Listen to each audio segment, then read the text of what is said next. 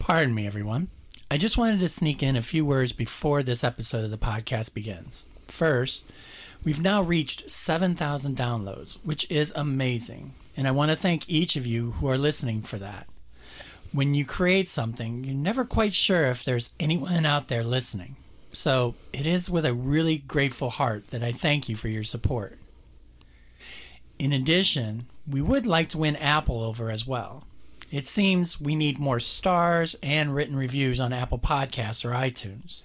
So, if you utilize them and enjoy these weekly urban legends, please consider giving it a 5-star and maybe a simple good job comment to let Apple know that you're out there within the mist. Thank you, everybody.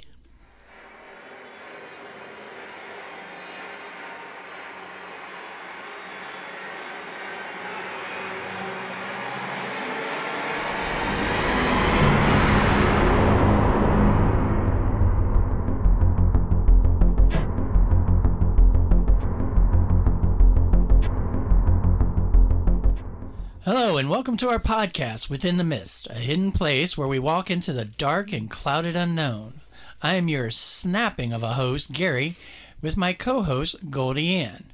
And we are here to entertain you and inform you about the likes of cryptids, ghosts, and other mysteries.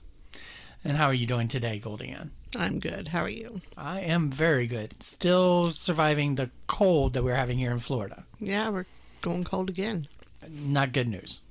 For our humor of the week, I recently got invited to a costume party, so I went as a turtle. Oh, yeah? Yes, I had a shell of a good time. Oh, God. All right, now that I know you're either smiling ear to ear or groaning in mental anguish, I did want to recognize one of our listeners who left a review through Facebook of our podcast. Carla writes, entertaining and engaging stories about urban legends. I've learned so many new and interesting things about different creatures and different parts of the world. Awesome. Exactly. So thank you to Carla, and we will strive to continue searching the globe for more to bring to you. If you would like us to read your review, please submit on the podcast provider you utilize or at our website, www.withinthemistpodcast.com. Today's episode contains stories about a monstrous snapping turtle that some members of our audience might find a bit unsettling, so please be forewarned. We are storytellers who have gathered information on some of our favorite mysteries to bring to you. We don't attempt to scare our listeners on purpose. Well, maybe a little. Listener discretion is always advised. So now, if you are ready, let's take a walk within the mist. In the folklore of Indiana, they tell of an enormous snapping turtle. The eyewitnesses who have seen it have reported that it has the shell the size of the top of a car. Its neck resembles a stovepipe and has a head as large as a child. So not the kind of turtle I want. Not one that you're going to fit in the bathtub. Citizens claim to have seen this monster during 1949 as he gobbled up waterfowl, fishing poles, and even livestock. More than anything, this is a tale of one farmer's consuming quest to capture the monster.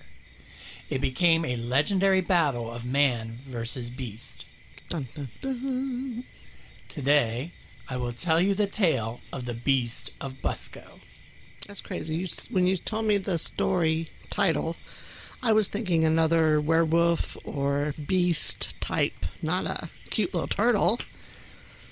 Okay, remember the cute part as I go through this legend, okay? Okay. Chapter 1, Churubusco's Mascot. We can all picture small-town Midwest America. It's an idealistic example of neighbors all knowing one another and community picnics. Everything and every day is quiet. Well, the actual place is Churubusco, Indiana, at the headwaters of the Eel River, and it is an example of this Midwest America. It boasts a small population of only 1,800 people. This is not the type of place where you would find much in the name of excitement. Except for one unique detail. Churubusco has been, for over 70 years, the home to the beast of Busco. Now, despite the fearsome name, you can see images of this beast all over town and on almost every sign. It is evident that the mysterious beast is a turtle, and there are images of the smiling green-backed mascot displayed on almost every government sign. He's there greeting visitors at every turn. Oh, at least they accept him. They love him. Oh. The popularity of the turtle is so widespread that the governor of Indiana officially dubbed Churubusco as Turtletown, USA, for its nationwide publicity. Wow.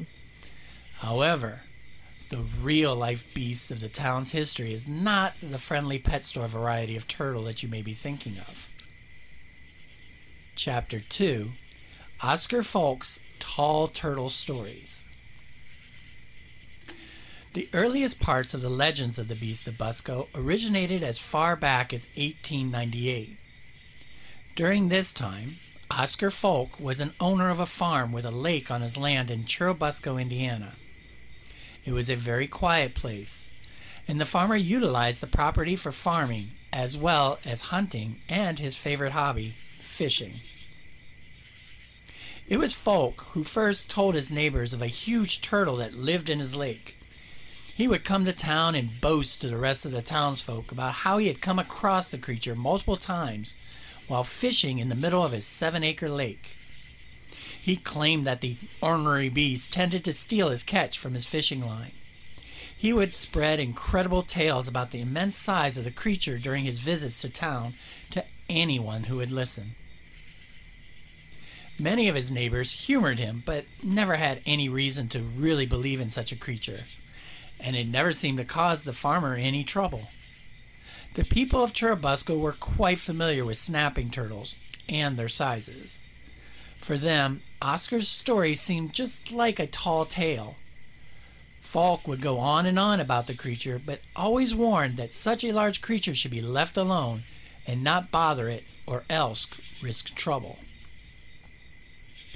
Folk and his stories soon faded into history, except to bring a chuckle to a few of the old-timers who reminisced about how convincing the old farmer was.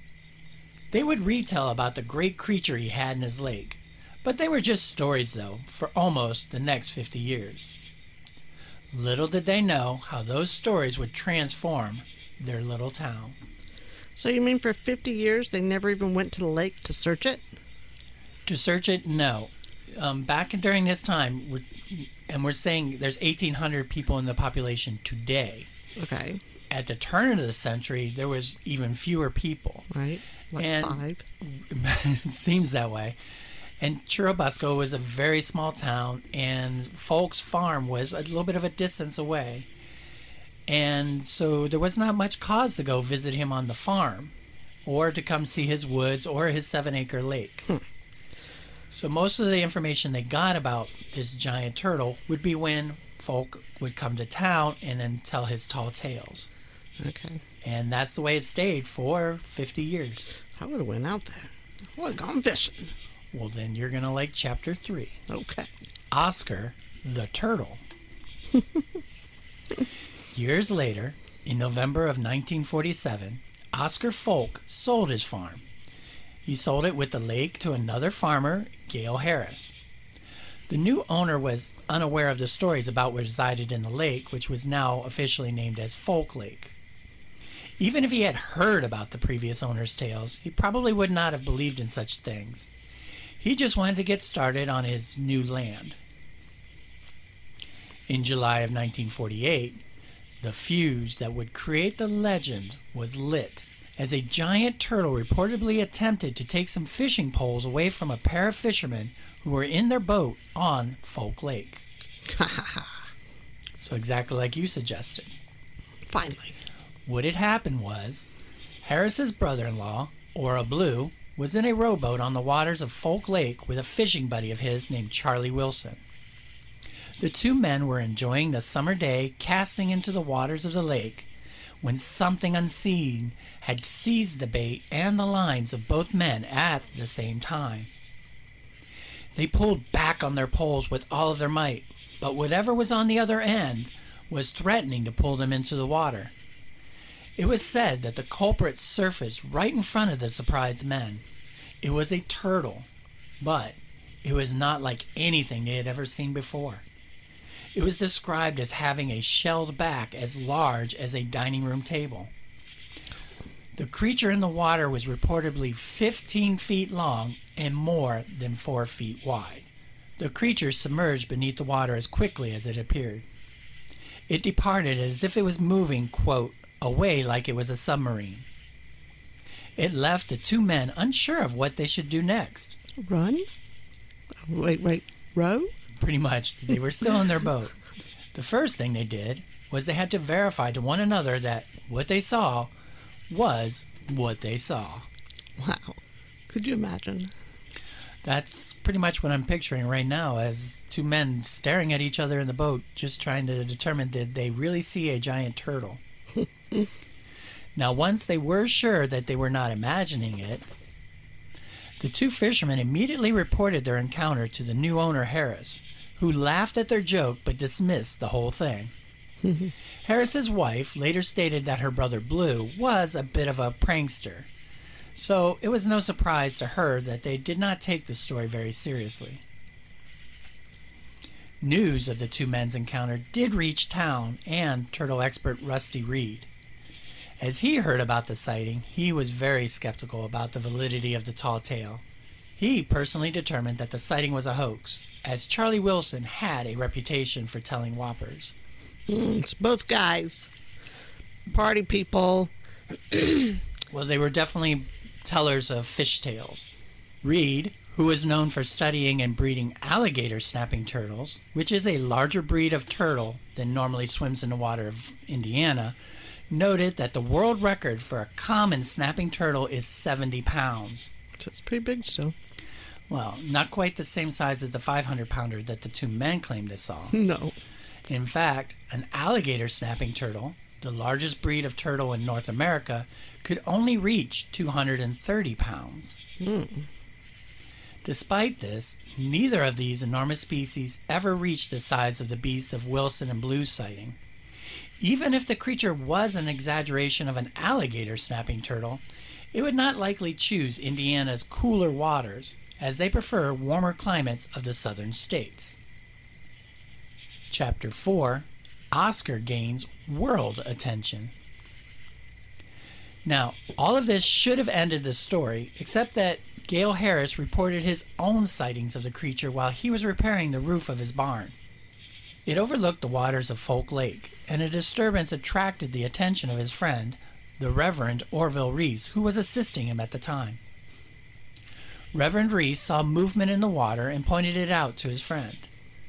Both men saw the head of an enormous creature resembling the one that the two fishermen had talked about, and they would both agree that it was larger than any turtle either man had ever observed before. On the next morning, both men were again starting on the roof when they observed the same creature once more poking its head out of the water. This time, they both decided to go down to the lake and take a closer look. As soon as they had reached the banks of the water, they verified that the creature was indeed a beast of a turtle. The shell was about 6 feet long and 4 to 5 feet in width. Wow. Now that they were aware of the enlarged reptile, which they had given the nickname of Mr. Turtle. I'm sorry.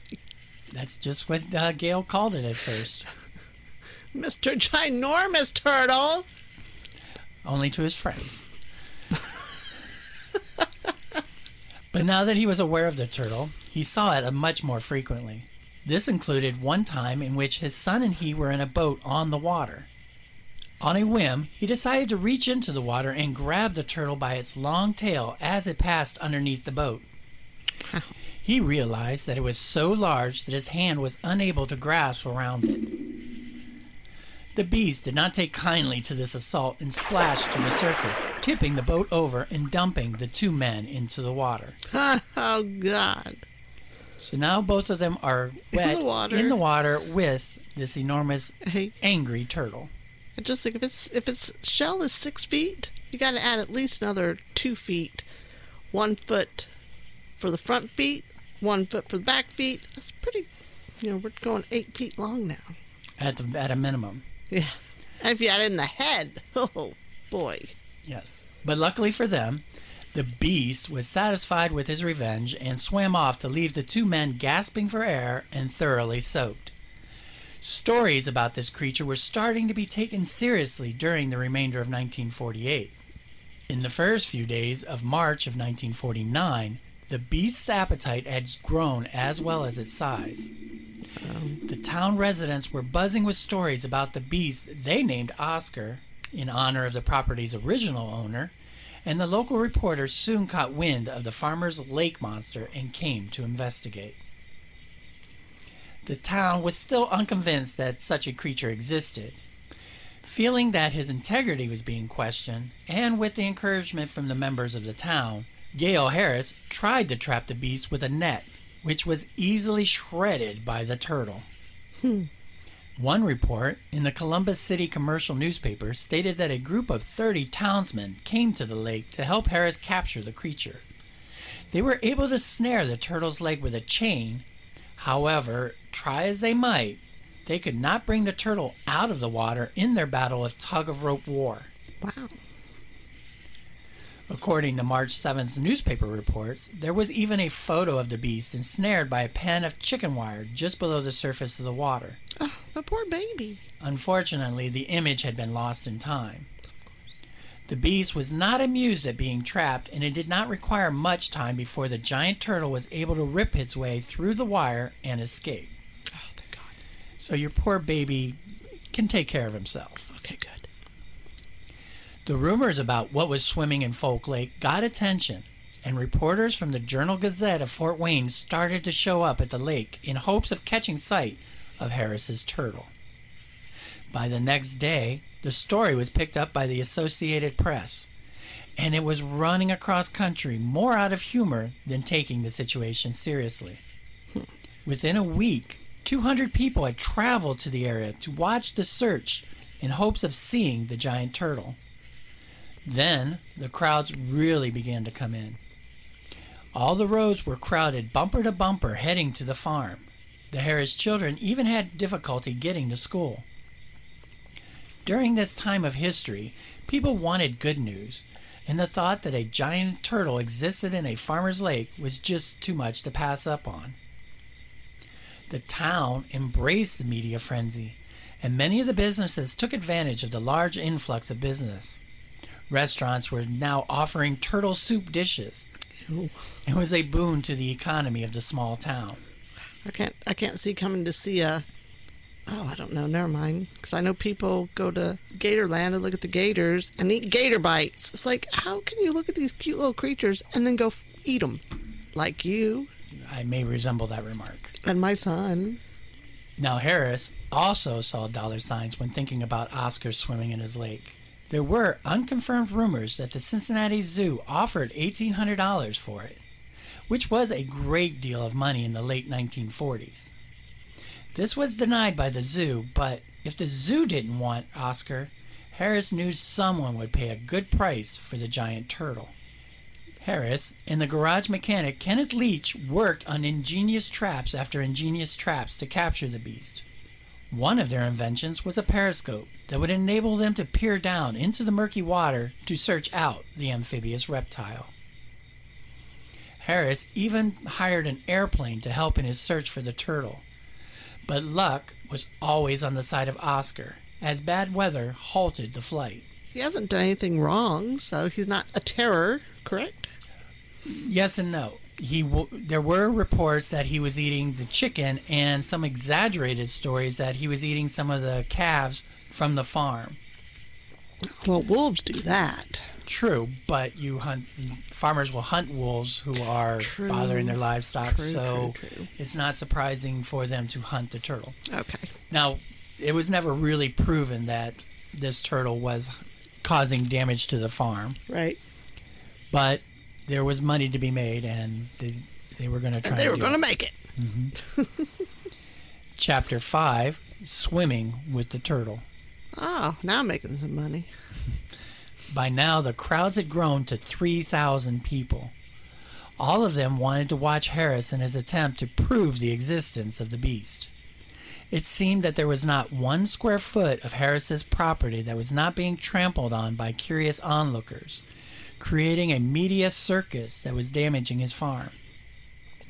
The attention continued to spur the farmer to become more and more creative in his methods for hunting down his gigantic adversary. Rumors of all kinds were spreading amongst the crowds and throughout the country.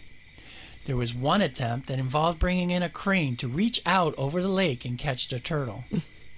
However, this crafty beast maneuvered just out of reach and traveled deep under the water to where the crane had no chance to ensnare it. This game of cat and mouse with Oscar was beginning to take a toll on Harris as well. Chores weren't getting done on the farm, and he wasn't getting much sleep due to the crowds of people, and the stress of failing to outsmart one reptile seemed to age the farmer very quickly. Tired, but still determined for his moment of fame and fortune, Harris persevered. On March 18th, Harris even obtained a complete dive suit, and Woodrow Rigsby was quick to attempt to walk the bottom of the lake to find the giant turtle. Rigsby was an experienced diver earning a living hunting mussels on the river bottoms of Indiana.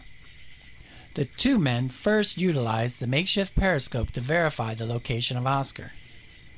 Once convinced that they knew where the turtle was, the courageous Rigsby vowed that he was going to catch that turtle and bring it to the surface. In front of a crowd of 300 people, the diver prepared for his swim with Oscar. The day was just one problem after another. First, the air compressor that would pump the oxygen to the man under the water was failing and needed to be repaired. Then, once that was taken care of, Rigsby attempted to enter the water. Bubbles of air leaked around his glove, indicating that the suit was not airtight. Tape from Busco was brought in to fasten the gloves to the suit, but it wouldn't hold. By the end of the day, the two men and the town had to give up on their attempt to send Rigsby to the bottom of the lake with Oscar. Wow. Now, you would think that that would be the end of it, but they persevered and they didn't give up. They decided that the gloves would have to be vulcanized, which means welded to the sleeves. The next chance that they got, they were able to prepare the suit for submersion started off well, but that only lasted for a few minutes. While submerged into the murky water, the helmet began to leak, causing the diver to frantically return to the surface and call off the search. Although the people didn't know how, but it seemed that the turtle had defeated the farmer once again. Wow, karma's bitch.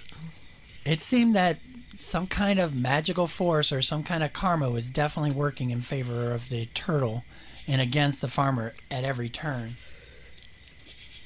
Chapter 6, a girlfriend for Oscar. That'll do it. You would think. In April, two students, a Kedrick Fisher and Dale Overstreet from Butler University, claimed to have captured Oscar and that the hunt was finally over. However, it was obvious that the turtle that the two men presented was not the famous Oscar, but a 208-pound sea turtle. The men were attempting to cash in on the publicity of the hunt for the beast by releasing their fake beast into the water and then capture it. Poor thing. It was obvious from the beginning that this was not the same turtle, but it did give the town an idea. If all else fails, they decided to attempt to lure Oscar out of the lake with a 200-pound female sea turtle. Unfortunately, this just didn't work out. Yeah. Either Oscar wasn't in the mood for love, or perhaps Oscar was not a he, but a she. Chapter 7, The War Gets Serious. Oh dear. Things are getting dicey in the water. Very much so. Harris was beginning to grow desperate to locate and capture the creature, even resorting to plans that would have made Wile E. Coyote proud. The Kokomo Tribune reported that the Fort Wayne General Electric Company would help him run electricity from his house through a power line to the lake. They're going to electrocute him? What the hell? The extreme plan was that they would shock Oscar out of hiding at the bottom of the lake, who then would come to shore to escape the discomfort of the electric water. Men would be located throughout the shore in preparation of snagging the disoriented beast when it appeared. Someone needs to shock them. Well, I don't think there was a humane society back in those days. So initially, 2,500 volts were sent into the water of Folk Lake. Frogs and fish all surfaced in response to the shock. But with Oscar, everyone watched the surface of the water until the annoyed reptile actually surfaced. However, he didn't swim to the shore, but rather towards the deeper water, where he submerged again to insulate himself against the electrical current in the deep muck and mud of the lake's bottom. Chalk up another victory for Oscar. Poor thing. By September, the farmer set up his most elaborate idea yet to capture the turtle. The farm owner decided that he would just drain Folk Lake. He drove his tractor up to the edge of the lake and hooked up a centrifugal sump pump. He hoped to drain the water from the lake to leave Oscar with nowhere to hide. Harris had constructed a pipeline that would move the water from Folk Lake to nearby White Lake and then place a dam to prevent the water from flowing back. Public interest in the beast was sparked once again as the lake was being drained for 7 days of nonstop pumping. From its original 7 acres, it was now down to only 1. It seemed that Harris's plan would finally work. These crowds included senators and celebrities, all seeking to have their names attached to the proof of Oscar's existence. On October 13th, in front of a crowd of 200 people, Oscar made his appearance, rising to the surface long enough to snatch a dove which was being used as a lure. Harris felt that he would finally become victorious in his attempt to capture the beast once and for all. Want to guess how this ends out? Poor thing. I don't know. I mean, it doesn't just miraculously start coming to water again. Or does the pump break and the water all comes back? All right, let's just say the continuous draining of the water eventually took its toll on the pump, which was working at going through a gallon of gasoline a minute, with a grand total of approximately 2,000 gallons being pumped out, before it finally failed and it broke down. Of course. Plus, the sinking ground from the water also weakened his hastily constructed dam, and it broke, flooding the water back into Folk Lake. That's hilarious. The farmer was beaten, but not going to be defeated just yet. He started to cast nets into the rising water, but failed to produce his nemesis. He stated that he was beginning to feel that he had gone too far, but he just couldn't stop now. Unfortunately, an appendicitis made the choice for him in December. That's not funny. No, but Harris was forced to bed rest for months. Chapter 8, The End of the War. By the time Harris was recovered enough to pursue his hunt for the beast, rain had all but replenished the water to the lake. Harris declared that his hunt for the beast of Busco was over, since his health, sadly, was just not strong enough to continue. There was also the expenses of his hunt for Oscar. He had to pay for the gasoline and the loss of crops because of people crowding along his fields to get a look at the enormous turtle. His land was trampled, the fences broken by the sightseers. Harris had tried to recoup his money by charging admission and to sell food, but he lost a fortune.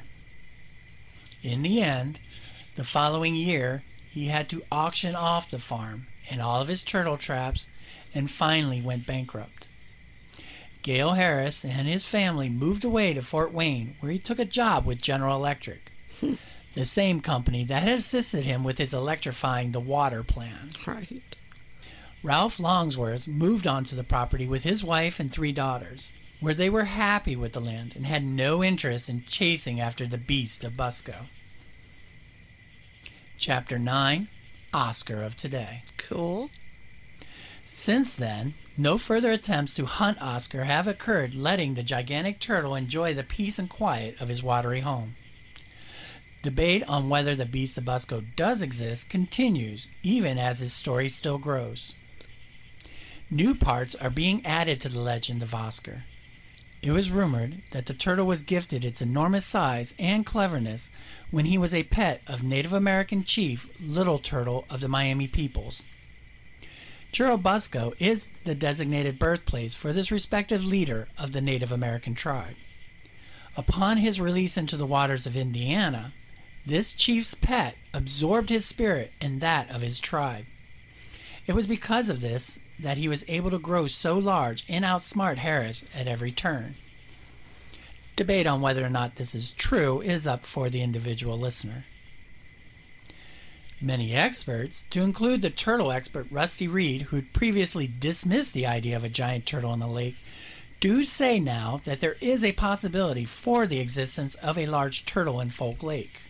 Most of their experiences suggested that the world record for the snapping turtle is only 70 pounds, and the alligator snapping turtle being 230 pounds. There are unconfirmed reports of a 403-pound alligator snapper was found in Kansas in 1937. And as far as turtles are concerned, the leatherback sea turtle is the largest turtle species on Earth, and they grow up to 7 feet long and exceed 2,000 pounds. I want to see one of those. So these leatherback sea turtles have the size of Oscar.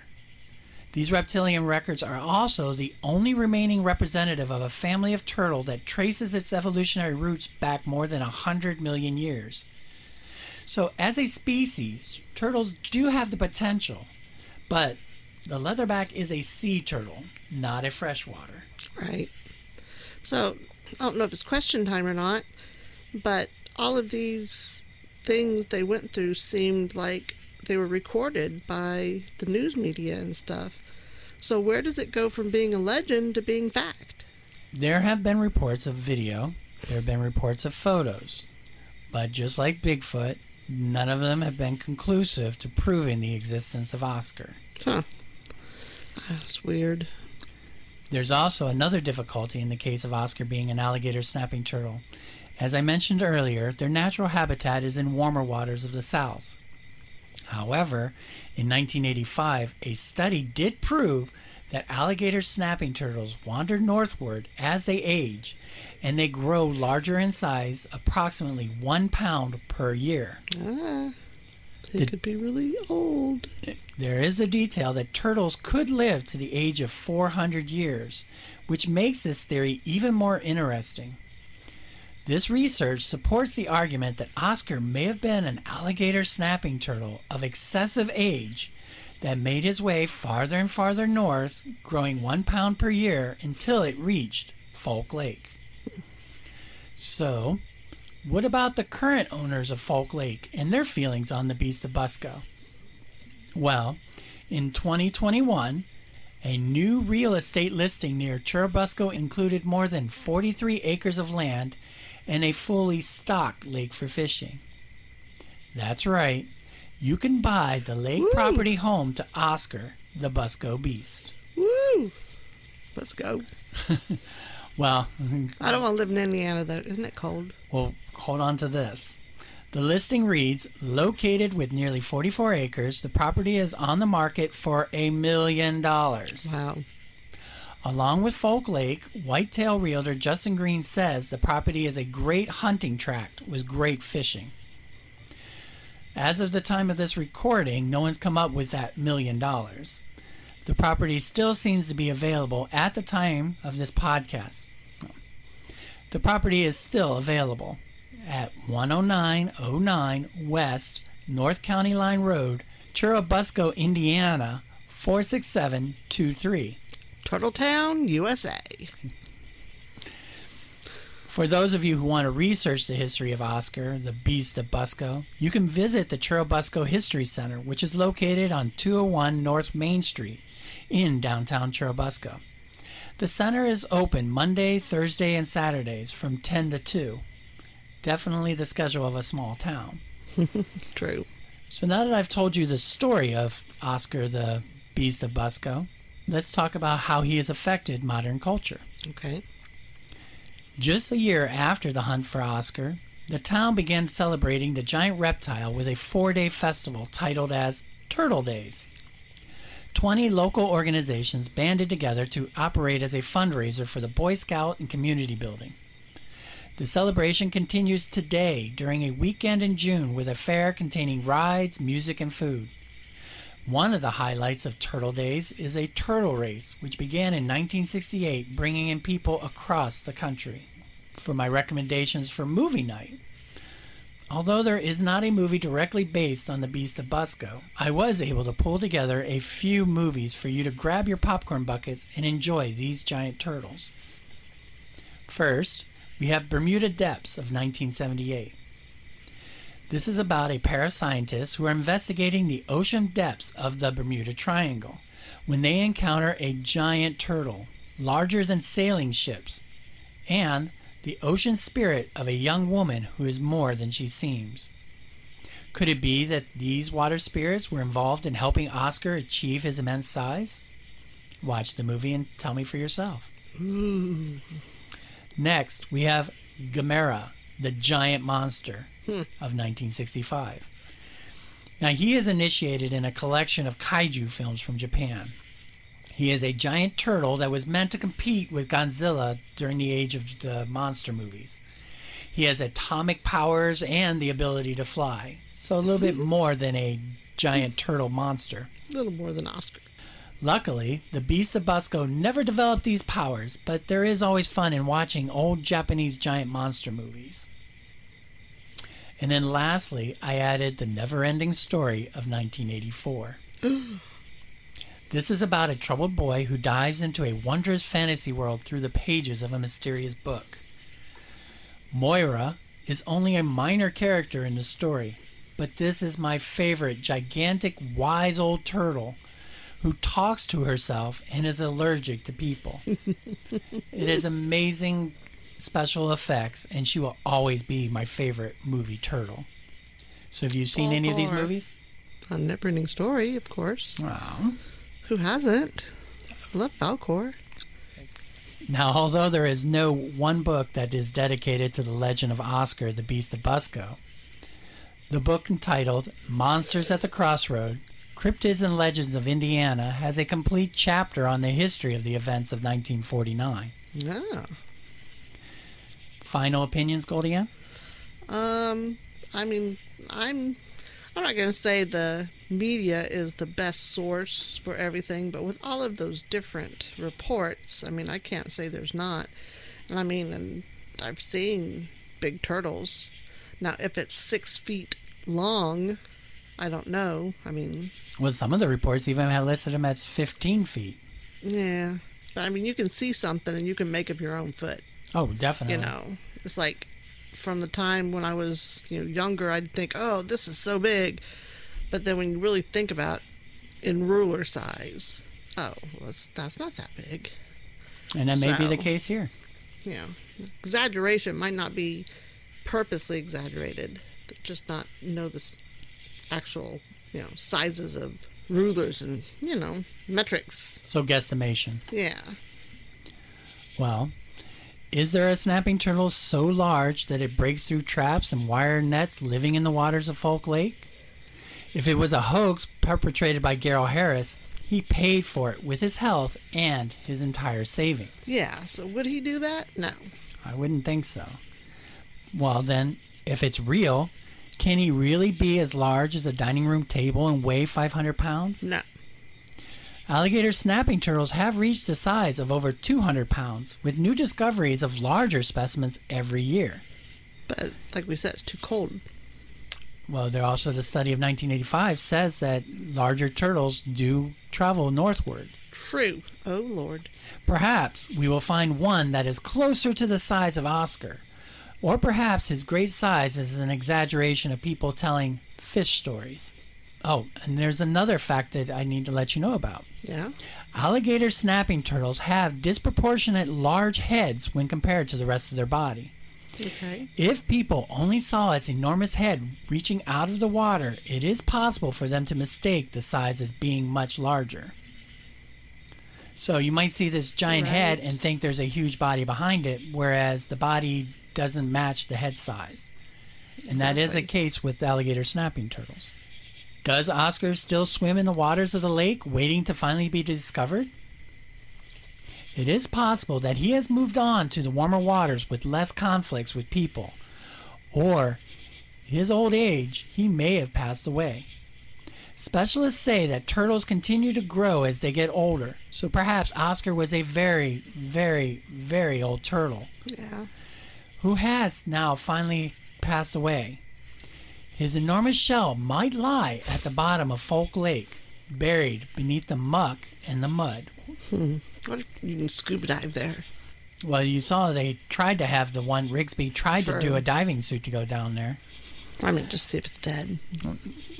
Who's to say? It's 7 acres of lake, though, so kind of hard. And the muck and mud there is supposed to be approximately 3 to 4 feet deep. Oh. So if he died and got buried in that muck, his shell is buried in 3 feet of mud. Yeah. There are so many questions that remain unanswered, but that's the best part of the mystery of cryptids. Regardless, whatever you take away from this, what you believe about the beast of Busco is for you to keep. Well, being just sure to watch where I swim, I suppose this is a good time to make our way back out of the mist and bring this episode to a close. I'd like to give special thanks to David Facilian and Facilian Studios for our introduction music. We would like to ask you to please leave us a review on the podcast provider you are listening to this podcast on to really help promote the show. We are on social media and would love to hear your stories and opinions about encounters with giant turtles of your own. You can reach us on our Facebook page, Within the Mist Podcast. We are also on Instagram and Twitter. Plus, we have an email at withinthemistpodcast@gmail.com. We love stories and hearing about your own personal experiences. For those of you who may need a daily dose of cryptids and ghosts, we have a TikTok channel which gives a few-minute clips about a story involving some of your favorites and some unknown creatures and spirits. We hope you enjoyed our stories about the beast of Busco, and we'll come again for another episode. As a reminder, if we entertained you, feel free to donate a few dollars to our Buy Me a Coffee app.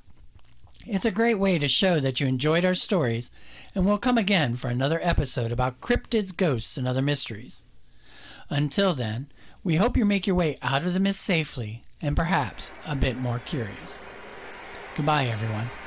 Bye. See you next time.